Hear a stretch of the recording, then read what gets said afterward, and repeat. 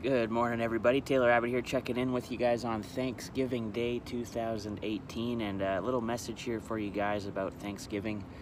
Take some time to think about trading your expectations for appreciation. So a good example of this for you guys to kind of put it together, think about today. You just expect to have the day off, right? You expect that you're not going to have to work today, and it just becomes an expectation, and it's something that you're not necessarily thankful for because you just expect it. But if you trade that expectation for appreciation and you really think about, hey, I've got the day off. I don't got to work today. I get to spend some time with the family. I get to have a great dinner, have some turkey, and you really become appreciative to have this day off and to know what you are getting today instead of having to work.